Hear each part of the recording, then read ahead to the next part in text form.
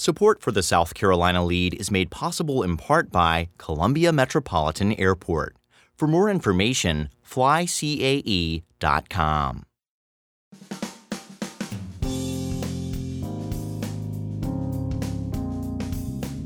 Hello and welcome to the South Carolina Lead.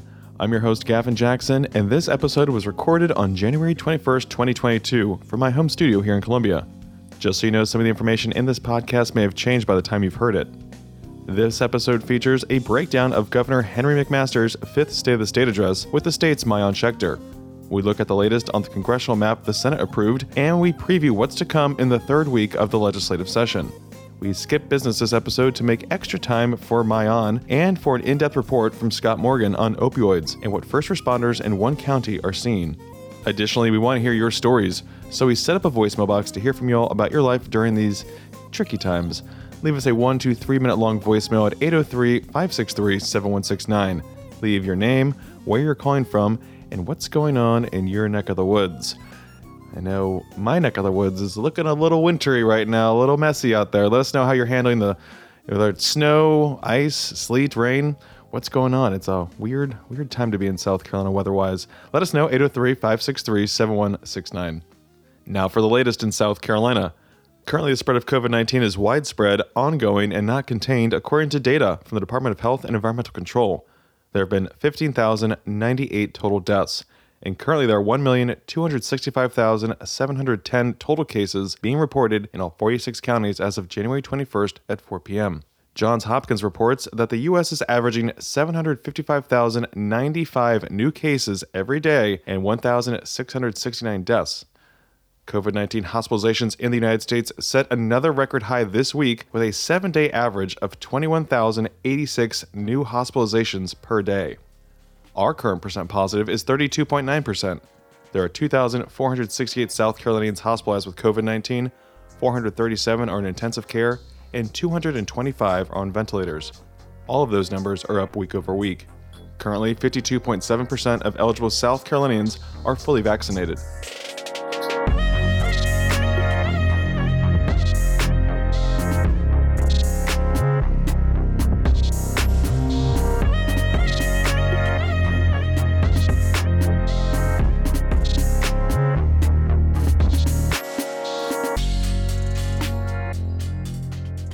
Did you catch the governor's State of the State address on Wednesday night? No? Yes? Maybe? Yes? Some of it? Well, it was similar to his executive budget announcement the week before, but a bit grander since it was before a joint assembly of House and Senate lawmakers as well as other dignitaries.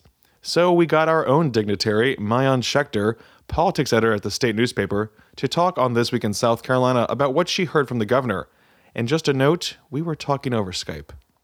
So I'm sure if the governor was going to give sort of a brief summary in just a few, maybe a couple of words of what his State of the State address, which is largely his executive budget, would be bold and transformative. And that is, I think, what we saw in the budget. There are billions of dollars that are coming into South Carolina that are really already here in both state and federal allotments that the legislature has to spend. And so much of what the governor talked about in his State of the State was how the legislature, he believes, should spend billions of dollars. We heard a lot of conversation about education. That millions of dollars is always going to education every year. So we heard about teacher pay raises. We heard about merit pay raises for other state agency employees. We heard about millions of dollars for transportation, including roads, water and sewer. We heard about broadband. We heard about millions going toward mental health. So much of what the governor talked about was really these big ticket, big high priced policy ideas that I definitely think we'll see flow through the legislature this year. Yeah, it's all pretty easy to do, to promise and to really propose all these grand plans when you have billions of dollars to spend too. Like you said, lawmakers are doing that. That's he kind of gives them the idea, says what his priorities are, but it comes down to lawmakers crafting the budget, which House lawmakers are doing right now. Right, exactly. As you know, Gavin, the governor gets to propose his spending wish list in January. And I think it's safe to say that maybe unlike some of his predecessors, the governor has a very good relationship with the legislature, which actually goes a very long way in getting some of those priority wish list items completed. He has a particularly even better relationship, as you know, with the House. That's where the budget starts. So it's very likely that we'll see some of those priorities, probably many of those priorities, flow through the budget that will go through the House Ways and Means Committee. Mm-hmm. And Maayan, it's an election year, not just for House members, but also for the governor himself. Running for a second term. He has no Republican challengers. We saw the potential challenger, John Warren, drop out, say he was not going to run against the governor. There are 2 Democrats vying for the nomination to challenge him in November. But, in an election year, the governor, during these speeches, it kind of becomes like a pseudo-campaign speech as well. You have statewide broadcast coverage, radio, TV, all across the state to kind of lay out your agenda and talk about how great things have been. And rightfully so, there have been a lot of accomplishments. Things are looking up for our state. Economy is great. Unemployment's very low. But when it comes down to some other things, he didn't mince his words when he was trying to make some jabs, at the Democrats, both nationally and locally. Kind of tell us what you heard in some of the more partisan parts of this speech. Right. So just because the governor may not have a high-profile challenger in the primary, it's still a handful of months before the primary. So he is very much still on a primary politicking kind of schedule. I did not count the number of times that he said Joe Biden's name last night in his speech. Mm-hmm. I think I saw a tweet that it may have been around 7 or 8, but he certainly used his State of the State address, his 5th State of the State address, to go after the Biden administration, particularly when it came down to the COVID-19 mandates that the Biden administration had hoped the Supreme Court would not reject, but which they did, especially for those employers with 100 or more employees. Yeah, that was a big accomplishment there too, big victory. Yeah, no, we heard a lot of stuff talking about, jabbing at some Democratic-run states, also hearing about how the Biden administration was paying people to stay home during the pandemic, which we all know was because of a pandemic, but also that money flowing into our coffers right now. No one's complaining about that. So it's interesting to see that, and we have seen the continuous battle back and forth between the administration and getting that accomplishment with the Supreme Court. But we also saw some national rhetoric around education, which we know Republicans are really focusing on, especially after the victory in Virginia with Glenn Youngkin, the Republican there, really cashing in on that, critical race area, which we didn't hear about in this speech, but we did hear some discussion about, parents getting more involved, being correct when it comes to the education process. Tell us about what he wants to see done, though, with education funding, kind of overhauling this. Is that easier said than done? It seems like one of the bigger issues that comes with education these days. Yeah, I don't know if it's like tax reform or ethics reform, but it is definitely going to be a heavy lift. I mean, it's interesting to me, just a few short years ago, I remember the Revenue and Fiscal Affairs Office putting together some kind of new funding formula for education. And then here we are revisiting the exact same thing because they weren't able to get it over the finish line last year. It's not a sexy topic. Mm-hmm. And so it's going to be a lot for the legislature to digest. But that's certainly one of the big overhauls that I think the McMaster administration and the governor, as well as his staff and state house leaders, especially those who are dealing with the budget and education, want to see at least sometime fixed in their lifetime.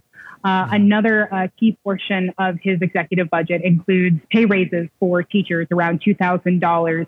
Of course, teachers do not feel that that is enough, especially when you consider the last couple of years during the COVID-19 pandemic when the teacher shortage continued to skyrocket. I think I heard a number the other day, over 1,000 classrooms did not have full-time teachers. Mm-hmm. And also a lot of school districts are still bouncing between doing kind of hybrid, being in class, out of class. So teachers and those that represent them are definitely lobbying for higher pay raises. And then, Maayan, really quick, with 30 seconds left, I want to ask you about the Democratic response. We heard from Spencer Wetmore from Charleston. It's just what stood out to you really quickly from that response. Well, I think what stood out the most is sort of like it kind of embodied the way that Spencer Wetmore entered the legislature in the first place. She is a Charleston Democrat who won a seat that was long held by Republicans. She is the really only Democratic success story in 2020 because Republicans were able to flip 5 seats.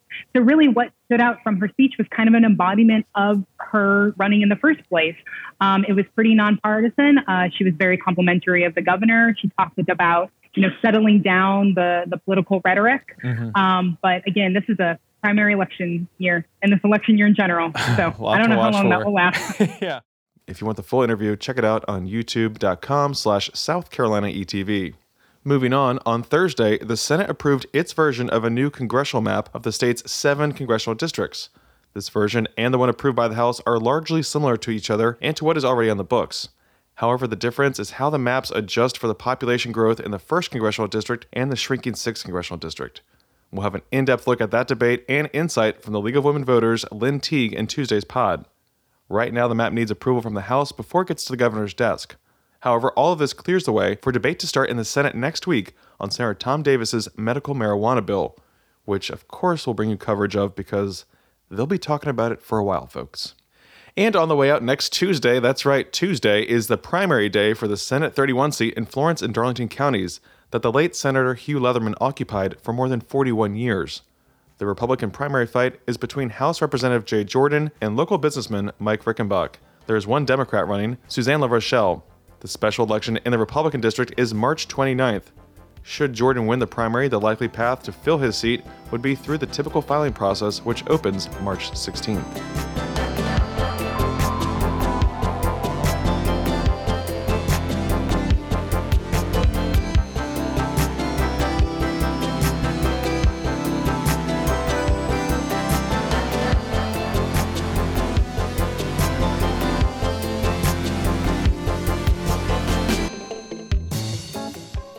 Okay, we're in our medical section right now, or as you may remember it as, our Scott Morgan section. That's right, South Carolina Public Radio's Scott Morgan has an in-depth report for us on a different epidemic that is still ravaging our state and country, opioids. Scott talks with first responders in Lancaster County about the ongoing cycle many addicts face. This is what the synthetic opioid crisis looks like in Lancaster from the first responder side. The user is becoming more aware that this could possibly be lethal to them, so they are going to public places. They go to Walmart parking lots because they know somebody's going to drive by and see them unconscious and call 911. Or they have their buddies stand by with their resurrection drug, and as soon as they go out, their buddy's going to give them this antidote and they're going to wake back up so they can do it over and over and over. Resurrection. Sprayed up one's nose under the brand name Narcan. Revival from an overdose of street-made drugs packed with fentanyl and who knows what.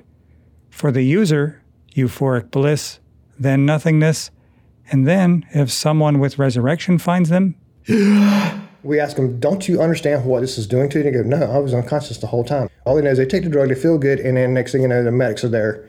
They look up and go, hey guys, it's us again. They don't remember them throwing up or not breathing or turning blue. They don't remember any of that part. For EMTs like Greg Brasington, it's an echoing loop of familiar faces coming to and cheating death. Thank you for playing Russian roulette. See you in the parking lot when someone finds me going blue. What's infuriating for first responders fighting to wrest overdose patients from the grip of exponentially stronger and more dangerous knockoff opioids is these in-public cat and mouse games with death are the better outcome. The ones that we're losing are the ones that go and hide out in a field in the wooded areas, so nobody finds them for a couple of days. I mean, we've had some people that we have given the antidote multiple times. And then there is that one case when they do it in the middle of the night and nobody finds them until it's too late. And those are the ones that breaks our hearts because we know we could have fixed it. First responders tend to be type A's who don't like to lose, but they also tend to be people who want to help. And having to bring back the same users from the dark over and over can wear out people who make their living trying to save lives. We do have a counselor that deals with first responder issues 2 days a week on staff at the sheriff's office. Holly Furr is the coordinator of the state first responder grant that made COPE, the county's comprehensive opioid abuse program, possible through the Lancaster Sheriff's Office. Now in its third year, COPE is a more holistic approach to fighting the opioid problem in county. It features community support and treatment programs for users, or rather clients, built on Sheriff Barry Fales' assertion that the county cannot arrest its way out of an opioid crisis. COPE has made big strides in reaching residents in harm's way, but not without cost to the people charged with reaching them. Becoming more emotionally attached to a patient is dangerous, because you can put yourself at risk. Helen Gordon is a paramedic with the Lancaster Squad. She's been an EMT for 44 years and says she should know better than to get too close to patients. But logic is easier said than felt in the real world. You have to compartmentalize. You have to hold yourself at a distance and remember that it's a professional relationship, but then there's heartstrings that gets tugged at. Sometimes clients die. Sometimes someone trying to get well gets pregnant. Sometimes dispatchers take harrowing calls and don't know how the situation turned out. Stuff like this can kill you, if, Holly Furr says, you let it. You can't take this home and keep replaying it. So you've got to do a lot of self-care and keep those boundaries best you can. It's not just mental health in peril on a job where opioids factor in. It's also physically dangerous to go anywhere near anything laced with fentanyl. It's thousands of times more dangerous when laced with carfentanil, an anesthetic used by veterinarians on large animals like horses and bears, and by street-level dealers looking to sell replacement drugs now that prescription painkillers are so much harder to get. These powders are so toxic, Gordon says, even light contact with the skin or mucous membranes can send first responders into the abyss. There have been cases where fentanyl or carfentanil is absorbed into your skin, and you go out, you get that euphoric feeling that Greg was talking about. You get that euphoric feeling and you're out, unless you get that Narcan in right away. It's so likely that Gordon has updated her on-call wardrobe. I started wearing a vest, and I don't have it on right now, but I started wearing a vest about a year and a half ago or so, and it has a little pouch right here. And I carry enough Narcan in there for the team, myself, and my 2 colleagues that are with me, separate from the stuff I carry for my patients. Extra Narcan is especially useful on law enforcement raids, where Gordon says the risk of someone throwing laced powder in your face is closer to a guarantee than a threat. Furr says that what hurts is knowing that COPE was actually really working well at cutting down demand for opioids in Lancaster, right up until 2020. The pandemic has done us no favors at all. Our numbers were looking good before things hit, or at least better. And since, numbers just really across the nation have been rising. Lancaster reported 305 opioid-related calls in 2019, the year COPE began, and nearly 250 calls through just the first half of last year. Thank you, Scott, for that important report. You can find that and other work by reporters at southcarolinapublicradio.org.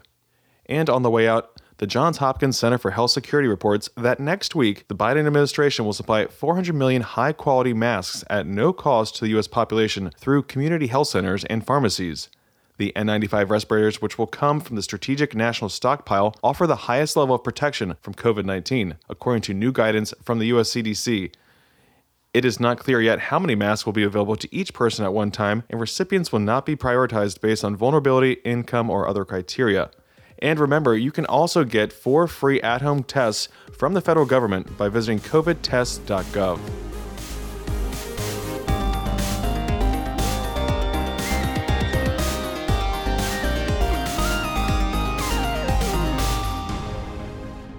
Welcome to our wind down section, our little break from the news. We talk about life during the pandemic, and we want to hear your stories as well. Tell us how you're handling things, especially this winter weather mix that is probably affecting you and yours across the state right now.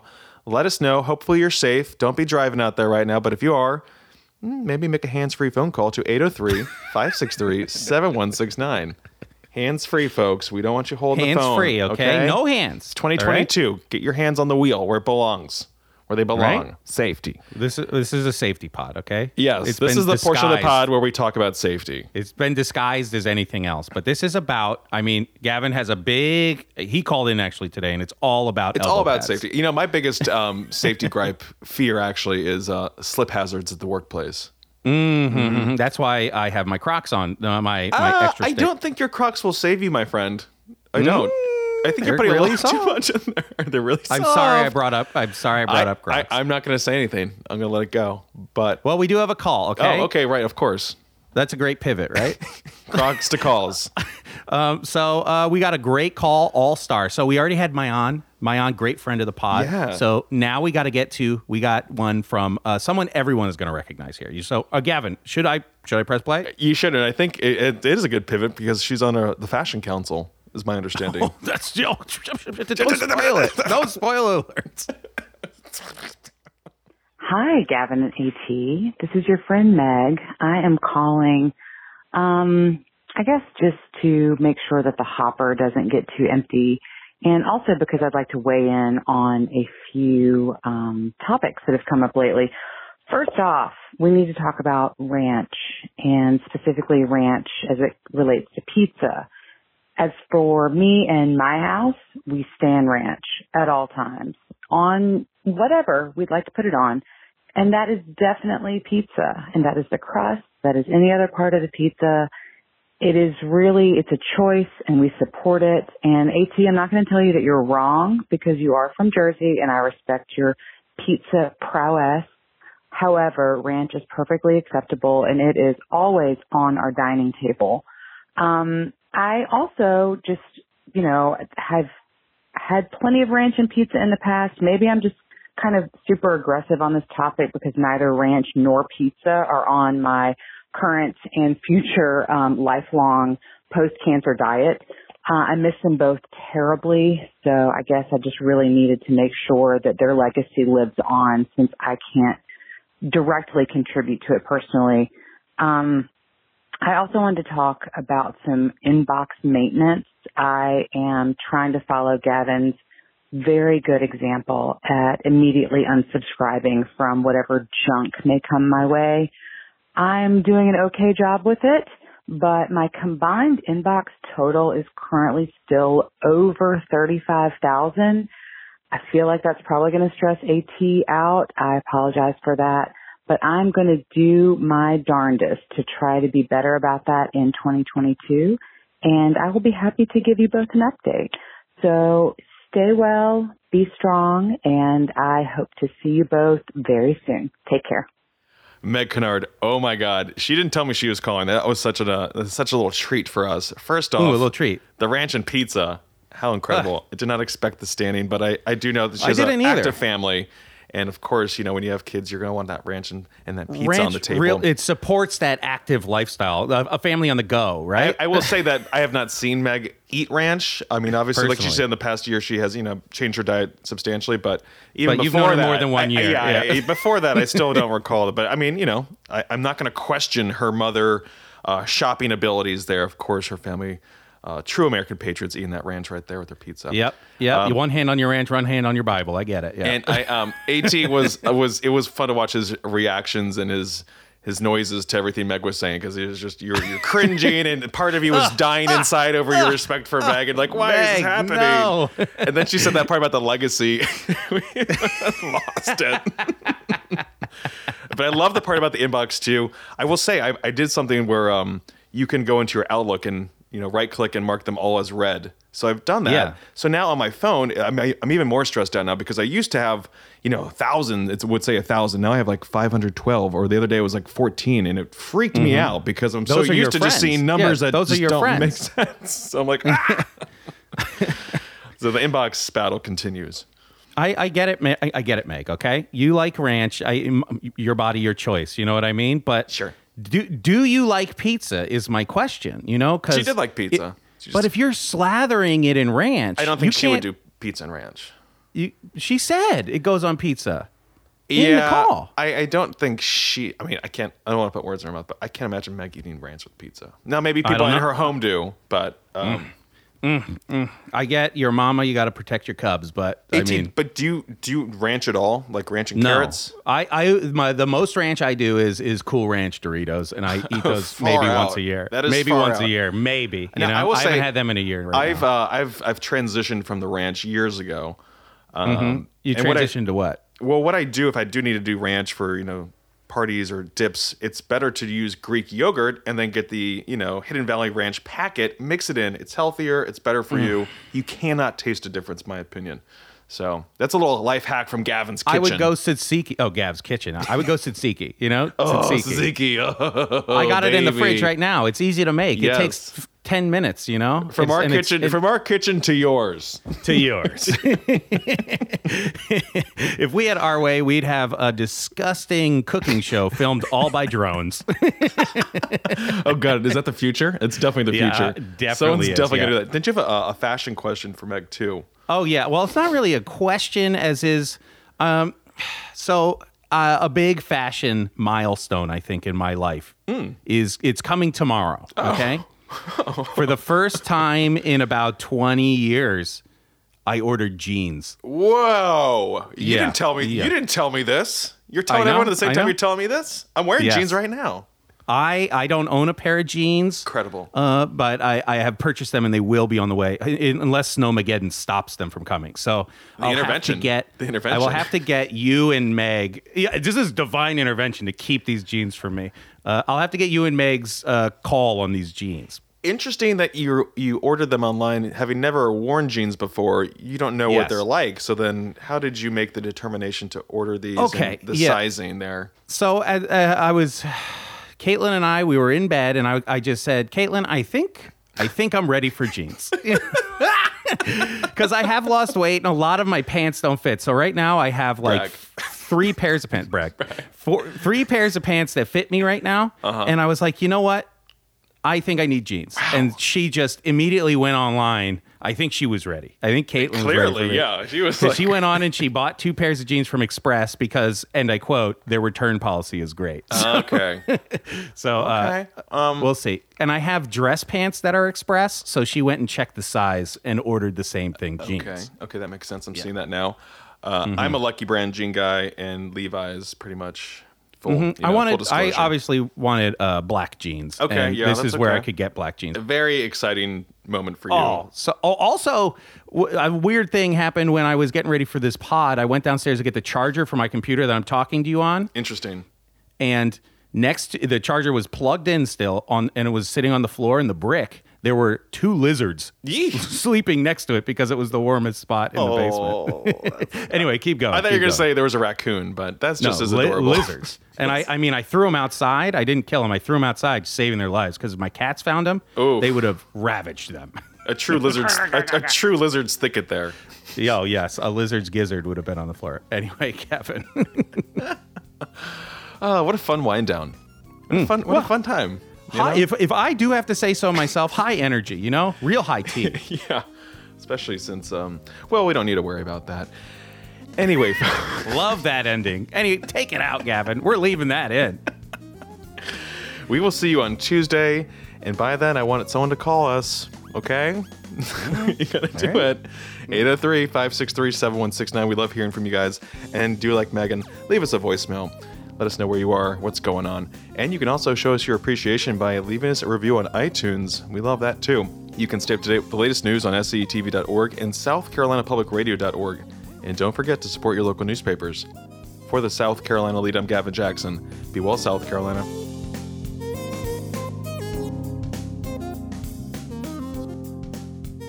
Welcome to the wind down.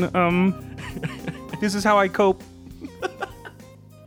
This is when I cry.